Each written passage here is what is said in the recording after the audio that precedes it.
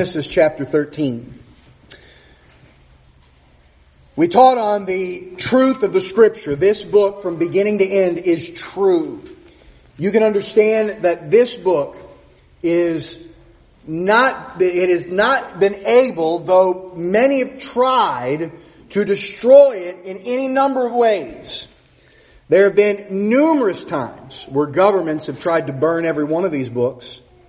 And yet we still have the Bible just as clear as it was when they finished it back in 2,000 years ago. They've tried to get society to deny the truth of this book. And they have not been able to succeed at that either. They've tried to prove that the book is filled with contradictions. And yet any honest person who reads any given contradiction can see that it is not one once read in context. It has been attempted to try to show that it is inaccurate, and yet every time they find something that they say is inaccurate, they dig in the dirt a little bit and find out that the Bible is accurate. It's funny how people will put their confidence in books that have to be changed every single year, aka college textbooks. And they will not put their confidence in a book that they say is wrong and yet proves itself over and over and over again. And that's the Bible. Brethren, you are not wrong when you say with all your heart and believe with all your heart that the Bible is true. The Bible is true. And it is. And so one of the things that those who don't believe and want to fight and war over Christianity will ultimately say is if the Bible is true, then God is a terrible, wicked, awful God. Look at how many people He kills. And by the way, we all die, given enough time. But in the Scripture, you are going to find very incredible statements by God that deal with Him destroying populations of people. Whether it be Sodom and Gomorrah, whether it be the flood, He said to the Israelites to go and to destroy the Canaanites on numerous occasions. The Battle of Jericho, all of them died except for those who were in Rahab's room. There are many examples where we see God either destroying a whole population or leading another population to go and destroy a whole lot of population, which leads unbelievers to say, boy, you have a bloody God. You have a bloody God. I want you to know God does not have to give reasons for what He does. He's God. But He does. And we need to understand that in the Scripture, in these cases, we see that it is a people that are leading the charge for the destruction of the entirety of the world. And brethren, when empires come into power and they lead to the destruction of the world in being the leading cause of death in the world by murder, it is not wrong for God to judge them and kill them. I want you to know that's true. It is not wrong for God to judge them and kill them. And people will often say, who gives God the right to kill and to do these types of things? Well, number one, He is God. But number two, who gives us the right to do the same thing? Often the same people who will say, who does God give the right to, will be very much in favor of abortion. This is an amazing thing to me, how we can play hula hoops with God and understand that we are just people and we do not have that right. God does. But when we talk about Sodom and Gomorrah, they were the leading charge of wickedness in the world and murder. When we talk about the Canaanites, we're talking about a people who would take little babies and throw them in the fire. And guess what? Even in the history of the Israelites, who were the God's chosen people, they followed after their same way and would throw babies in the fire to the god of Moloch. And when we talk about Jericho, We're talking about a people and an empire that were leading in the wickedness that was infecting the world. When we're talking about the flood, we're talking about the whole world was always wicked all the time. God always does what's right. Our God always does what's right. And I want you to know that God is always ready to forgive. He is always ready to stay the hand and gives the warning that His hand of destruction is coming before He does it. And if the people repent, He has always stopped. We'll see that. God's not a terrible God. He is a good God. And I want you to know, if when God destroyed populations of people, if He allowed them to continue, this world would be vastly different than it is today. It would be even worse.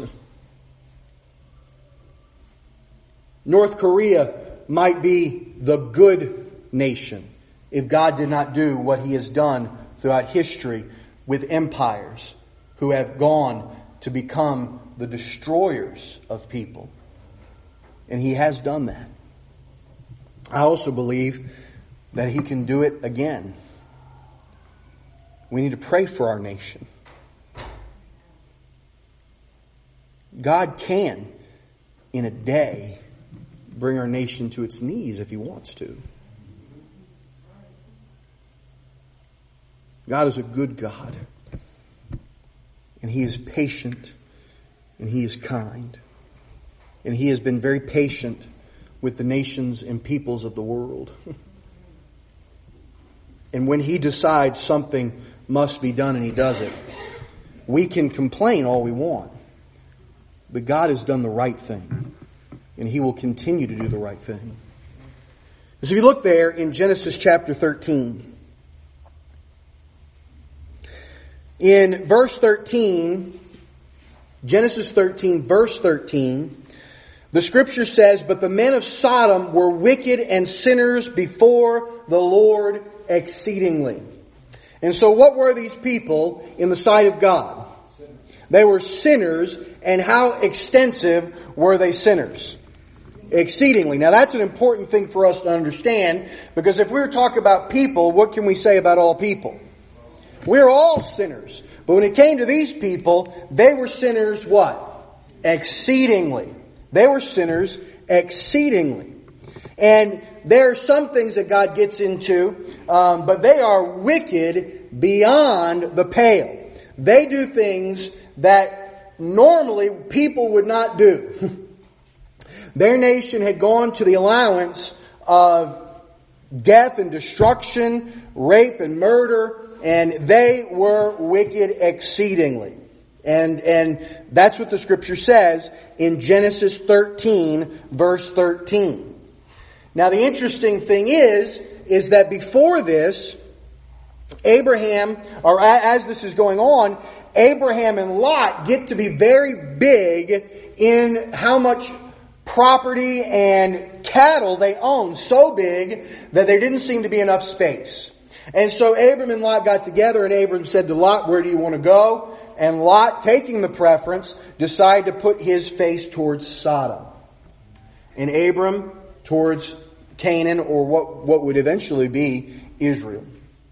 Now this is an interesting thing, because the Bible tells us that Lot was a righteous man. Here is a righteous man who eventually goes and lives not outside of the city of Sodom, but where does he go live? Right in the city. Right in the city.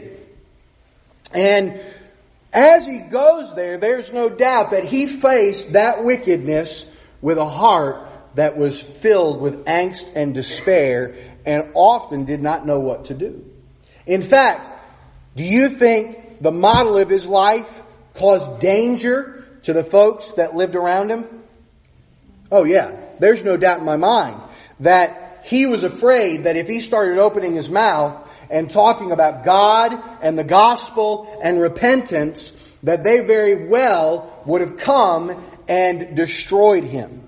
They would have, what we might call in the legal terms today, sodomized him and his family. There are many things that there's no doubt that he was very afraid of. But yet he lived in there, and he continued in this place, and his very life would have been a preaching experience for the people that were around him. And so we find ourselves moving forward in history many years into chapter 18. I want you to know, from the time that God speaks about Sodom as a very wicked place, sinning exceedingly, we have many years that go by. Lot goes and lives there. In all this time, the wicked men of Sodom could have either been dealt with or could have repented, but did they ever? They did not. Right through chapter 18. 3 visitors come and visit Abraham. And they begin to talk about Abraham about several things, and talk about Abraham and his new coming baby, which he didn't believe. And then one sends two angels are sent to Sodom, and God, the third one, begins to tell Abraham what's going to happen to Sodom. He tells Abraham, Sodom and Gomorrah are going to be destroyed. Sodom and Gomorrah are going to be destroyed. And so if you look there in verse 16, chapter 18, the Bible says, and the men rose up from thence and looked towards Sodom, these 2 angels, and Abraham with them to bring them on their way. And the Lord said, shall I hide from Abraham the thing which I do? Seeing that Abraham shall surely become a great and mighty nation, and all the nations of the earth shall be blessed in him. For I know him, that he will command his children and his household after him, that they shall keep the way of the Lord, to do justice and judgment, that the Lord may bring upon Abraham that which he hath spoken of him. And the Lord said, because of the cry of Sodom and Gomorrah is great, and because their sin is very grievous, I will go down now and see whether they have done altogether according to the cry of it. I want you to know the misery in Sodom and Gomorrah was great. And it was great because the sin was great. And God said, I'll go down and check it out. Now, God didn't have to go down and check it out, but that's the phraseology that we give here. Verse 22, and the men turned their faces from thence and went towards Sodom, but Abraham stood yet before the Lord. And Abraham drew near and said, wilt thou also destroy the righteous with the wicked? Now, who was in Sodom? Lot was. Who is Lot to Abraham? His nephew. This is the guy that's been traveling with him since he left his home country. Lot was dear, no doubt, to Abraham. He said, will you kill the righteous with the wicked? Verse 24, peradventure there be 50 righteous within the city. Wilt thou also destroy and not spare the place for 50 righteous that are in the city? Now, Sodom was a very large city at this point in history. We don't know how many people lived there, but it would have numbered tens of thousands. And here we have Abraham saying to God, God, for 50 will you destroy the city? 50 righteous will you destroy the city? Now that probably, compared to the population, seemed like a somewhat small number. And God, of course, says, no, I won't destroy the city for 50. And he goes on. Will you destroy the righteous with the wicked if there be, for lack of 5, if there's 45, will you destroy it? And God says no. Well, God, will you destroy if there be 20? God says no. He says one more time, verse 32, will you destroy the city if there be 10? And God said, I will not destroy it for 10's sake. I won't destroy the city if there be 10 righteous in the city. Now, if we add up how many people are associated with Lot in the city, we have Lot and his wife, we have his 2 daughters and their husbands. So that brings us up to 6 people. No doubt Abraham thought to himself, there has to be 10. I mean, Sodom is a pretty bad place. But there's got to be at least 10 people who have not given themselves wholeheartedly to the wickedness of Sodom. You know how many there were? There were at best 6. Not even 6. The only ones that escaped were Lot, his wife, who only made it to the next city before she looked and was turned into a pillar, and his 2 daughters. Now, Lot was a righteous man. There was at best 4. Probably 1. Probably 1. And all the time that Lot was there, could people have understood, I live in the city of destruction. God will come down and rain terror upon my city if I don't turn away from my wickedness. You know, they didn't even have to turn fully to God just to acknowledge that God could do something, and I better stop being so bad. They could have just, instead of being exceeding wicked, they could have just been regular wicked, and they would have been okay. But when the angels went into the city, they said, we're going to spend the night outside tonight. Lot said, no, you better come in. And the whole city of men came to take those 2 angels and rape them. That's what the scripture tells us. They would have, if they were true humans, now they were angels, that wasn't going to happen, but if they were human beings, they would have not lived through the night. Right? They would not have lived through the night. They would have died. This was an exceeding wicked city, wasn't it? And so the angels literally picked up Lot, pulled him out of the city with his 2 daughters and his wife, who of course turned back and turned to a pillar of salt. And fire and brimstone rained down from heaven and destroyed those people. We don't know what might have happened if God did not do it. But I know this, it was right for God to do what He did, because the world would have become Sodom and Gomorrah if He didn't. People talk about the flood. Same type of thing. Genesis chapter 6. Turn back just a few pages. Verse 1, and it came to pass when men began to multiply on the face of the earth, and daughters were born unto them, that the sons of God saw the daughters of men, that they were fair, and they took them wives of all that which they choose. And the Lord said, my spirit shall not always strive with man, for that he is also flesh. His days shall be 120 years. Now, some people misinterpret this, that people can only live 120 years before they die. I've heard that many times. It doesn't make sense, because there are people who have lived more than 120 years, and they try to use it to disprove the Bible. This doesn't mean that people are going to live 120 years. It means the people on the earth have 120 years left before the flood comes. All right? Why would God do this? Verse 5, and God saw that the wickedness of man was great in the earth, and that every imagination of the thoughts of his heart was only evil continually. And so what did God see when He saw the people of the earth before the flood came? That the thoughts that they had, the imaginations that they had, the ideas, the thoughts of what they were going to do, it was always wicked. Right? It was always wicked. Now, the scripture says, verse 8, but Noah found grace in the eyes of the Lord. Now, historically, we understand from the Bible that Noah would begin the building of an ark. God told him to build an ark, to bring the animals in 2 by 2, the clean animals 7 by 7. And he began to do this, and yet the scripture says about Noah that he was a preacher of righteousness. He was a preacher of righteousness. I want you to know that Noah did not spend most of his day building an ark. Very likely, he hired many others who would eventually die in the flood to do it.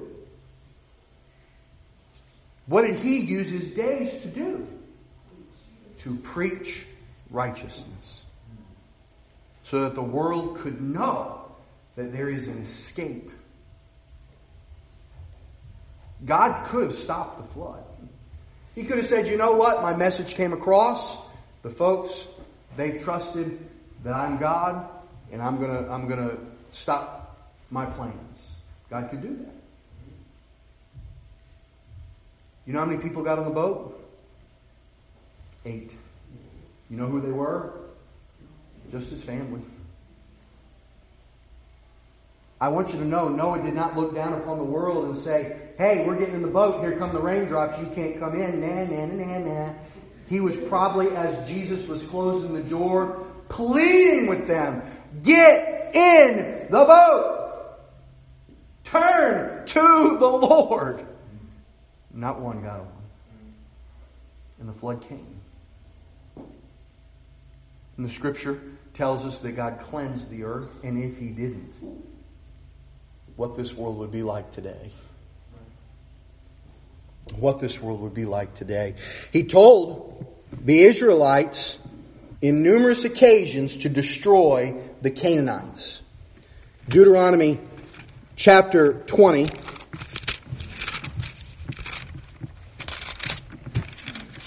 Verse 17.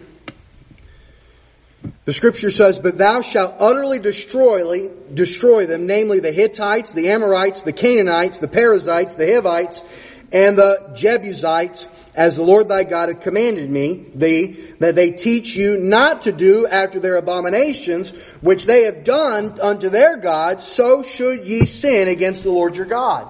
Many unbelievers will say that God wanted the Canaanites destroyed because they didn't worship Him. No. That's not what this verse says. What does it say? It says because of the abominations they did to the gods that they worshiped. Right? You know what kind of abominations they did? They would cut the umbilical cord and throw the baby in the fire. They have found pits filled with thousands of people with their burned bones. Thousands of babies with their burned bones. They would have huge,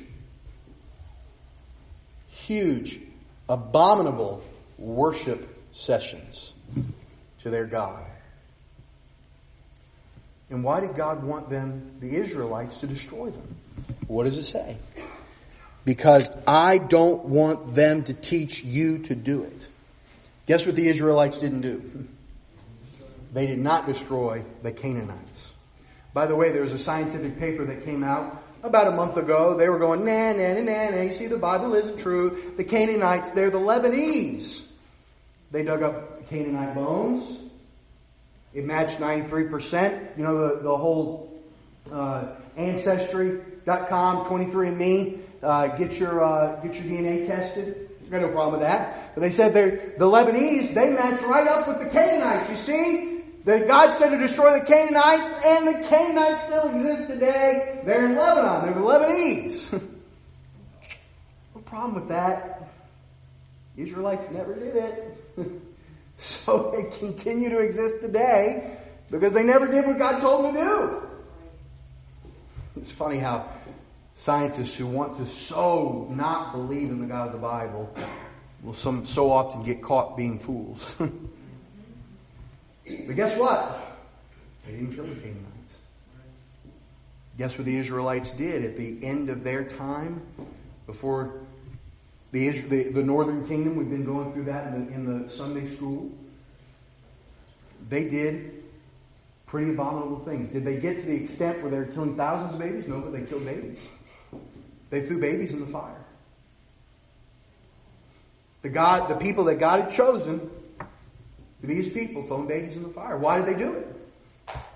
The example of the Canaanites. God said it would happen. It happened. Right? The Canaanites never were destroyed. Jericho was destroyed, except for Rahab. And again, in all these instances, if they had simply turned from their wicked ways, not even turned to worship Him, it's such a silly argument that people say God is such a a mean God. If you don't worship Him, He'll kill you. Well, number one, everybody dies because of their sin. But the destruction that God brings about in the Old Testament is not because they don't worship Him. It's what their worship led them to, which was terrible and wicked. And any normal, sane person would say, we can't let this continue. Somebody's got to do something. And God did. And we ought to be glad He did. Because the wickedness of man's heart can get pretty bad. And we could be right there with them if God didn't take action. You with me? In Joshua chapter 6, our God is a great God. Please do not let people fool you into thinking the God of the Old Testament is the bad God and the God of the New Testament is the good God. They're the same one. Our God is a good God, and He does what's right always. Verse 20. So the people shouted. Joshua and his army walked around the city once every day. On the seventh day, they walked around the city 7 times, as the Lord said to. Then they shouted, they blew the trumpets, and this is what happened. So the people shouted with the priests, blew the trumpets, and it came to pass, when the people heard the sound of the trumpet, that the people shouted with a great shout, that the wall fell down flat. I want you to know, by the way, walls don't fall down because you shout and blow a trumpet. God knocked that thing over, right?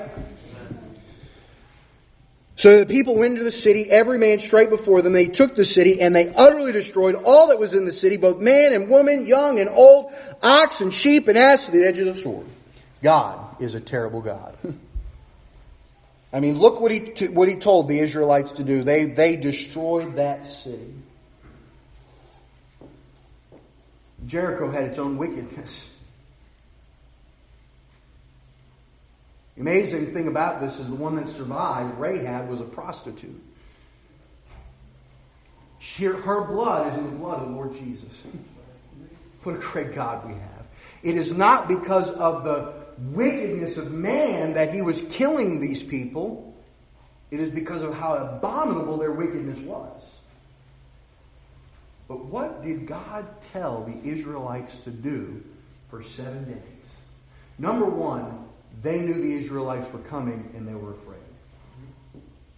Rahab said, we knew you were coming and we were afraid. And when we saw the Jordan part, which is what happened just like the Red Sea 40 years before, we hold ourselves up in this city, hoping that these walls would save us. The walls wouldn't save them, though. But what did God do?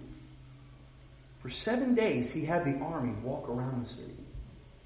On the 7th day, just to make the point, He said, I want you to walk around the city 7 times. Now that is not a good strategy for war. You do not wear out your army by marching if you don't have to. But that's what God did. Why? Is God stupid? Is God unreasonable? Here's why God did it, and I'm convinced it's true. God wanted to give a chance to Jericho to say, you know what? We give up. We're with you guys. We're not against you. But they didn't. And the walls fell down, and Jericho was destroyed. God will always give a way out, and that is by repentance and turning away. How do we know this? Is there ever an example in the Scripture where God didn't do what was said He was going to do? Sure. Jonah, chapter 3. And we'll close. Of course, Jonah was told to go to Nineveh, that great city, and cry against it. Jonah said no. He ended up eventually getting swallowed by a whale. He finally said, okay, God, I'll do what I've told you I'd do. He got spit up on dry land. He went into the city, which still had a several 100-mile walk. Went into the city, and this is what the Scripture says in chapter 3, verse 1. And the word of the Lord came unto Jonah the second time, saying, Arise, go to Nineveh, that great city, and preach unto it the preaching that I bid thee. So Jonah arose and went into Nineveh according to the word of the Lord. Now Nineveh was an exceeding great city, 3 days' journey, and Jonah began to enter into the city a day's journey, and he cried and said, "Yet 40 days, and Nineveh shall be overthrown." Now, what did Jonah expect to happen? In chapter 4, he expected Sodom and Gomorrah to happen again. He expected fire and brimstone to rain out of heaven and kill them all. In fact, he was looking forward to it. Verse 5, so the people of Nineveh believed God and proclaimed a fast and put on sackcloth, from the greatest of them even to the least of them. For the word came unto the king of Nineveh, and he arose in his throne. By the way, so much falls or rises on leadership. What happened here? The king said, "Oh man, the God of the Israelites, come to my city." So what do? They put on their sackcloth. They get in their sit in their ashes.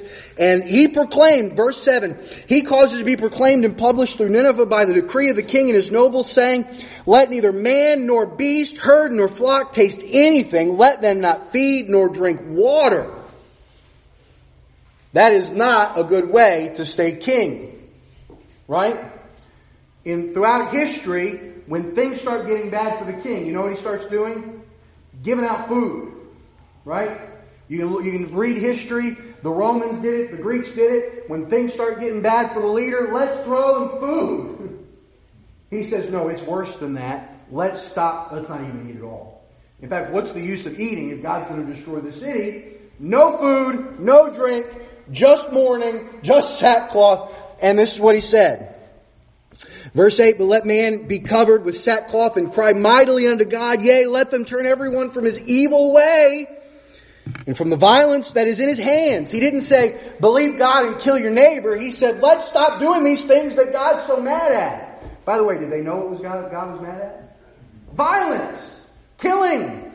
The things that we ought to be mad at. Right? Should not we be mad when somebody murders someone else? Yes. We should be mad when somebody goes and defiles somebody else. That ought to make us mad. It used to be, and in some countries it still is, you do these things, you are sentenced to die. They said, we got to stop. Who can tell, verse 9, if God will turn and repent? What an amazing doctrine and understanding of God. Maybe God won't do what He said He's going to do. Now, God knows everything. But He gave a warning, and they heeded it. He knew they would repent. He wasn't surprised. But He'd given warnings before, and they didn't repent. But He gave a warning, and what happened? They said, we got to stop. Next thing you know, God's bringing fire and brimstone, destroying the city. Is that what happened? Of course not. He didn't destroy the city. God is a good God. Not a terrible God. And when wickedness brings itself to so wicked that it begins the destruction, the killing, the defiling of people, God says, I can stop it. And He has. He's done it throughout history, providentially and miraculously. He's done it with fire and brimstone, and He's done it by other countries coming in and defeating the country that's been so bad. He can do it in many number of ways. There is going to come a time in the future where God is going to send down fire and brimstone again on those that seek to destroy Israel in their wickedness. Brethren, I believe it's wicked when men stand up and say, we are going to wipe the Israelites off the map. When and if they get the capability of doing so, you can guarantee this. God will stop it. And He can. Right? Our God's a good God. Don't let anybody ever tell you otherwise. He's wise. And He loves this world. Amen? Let's bow our heads and close our eyes. Brethren, spend a moment giving God thanks and glory and praise. for His goodness?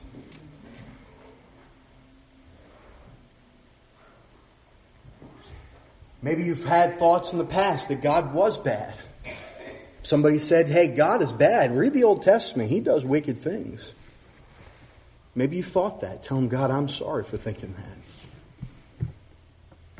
I can see now that you're not bad. The world can be bad, but I'm not. But you're not. We are. He's not. Would you ask Him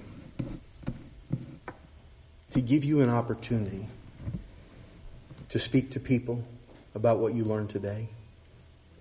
To give you an opportunity to speak to people what you learned today. Because if you put yourself out there as a Christian, eventually somebody is going to say, your God is so bad. Let me read you the Old Testament. Would you ask God to give you opportunity to tell people about God, the God of the Old Testament, who is not evil but good? And then ask God for the wisdom to say it.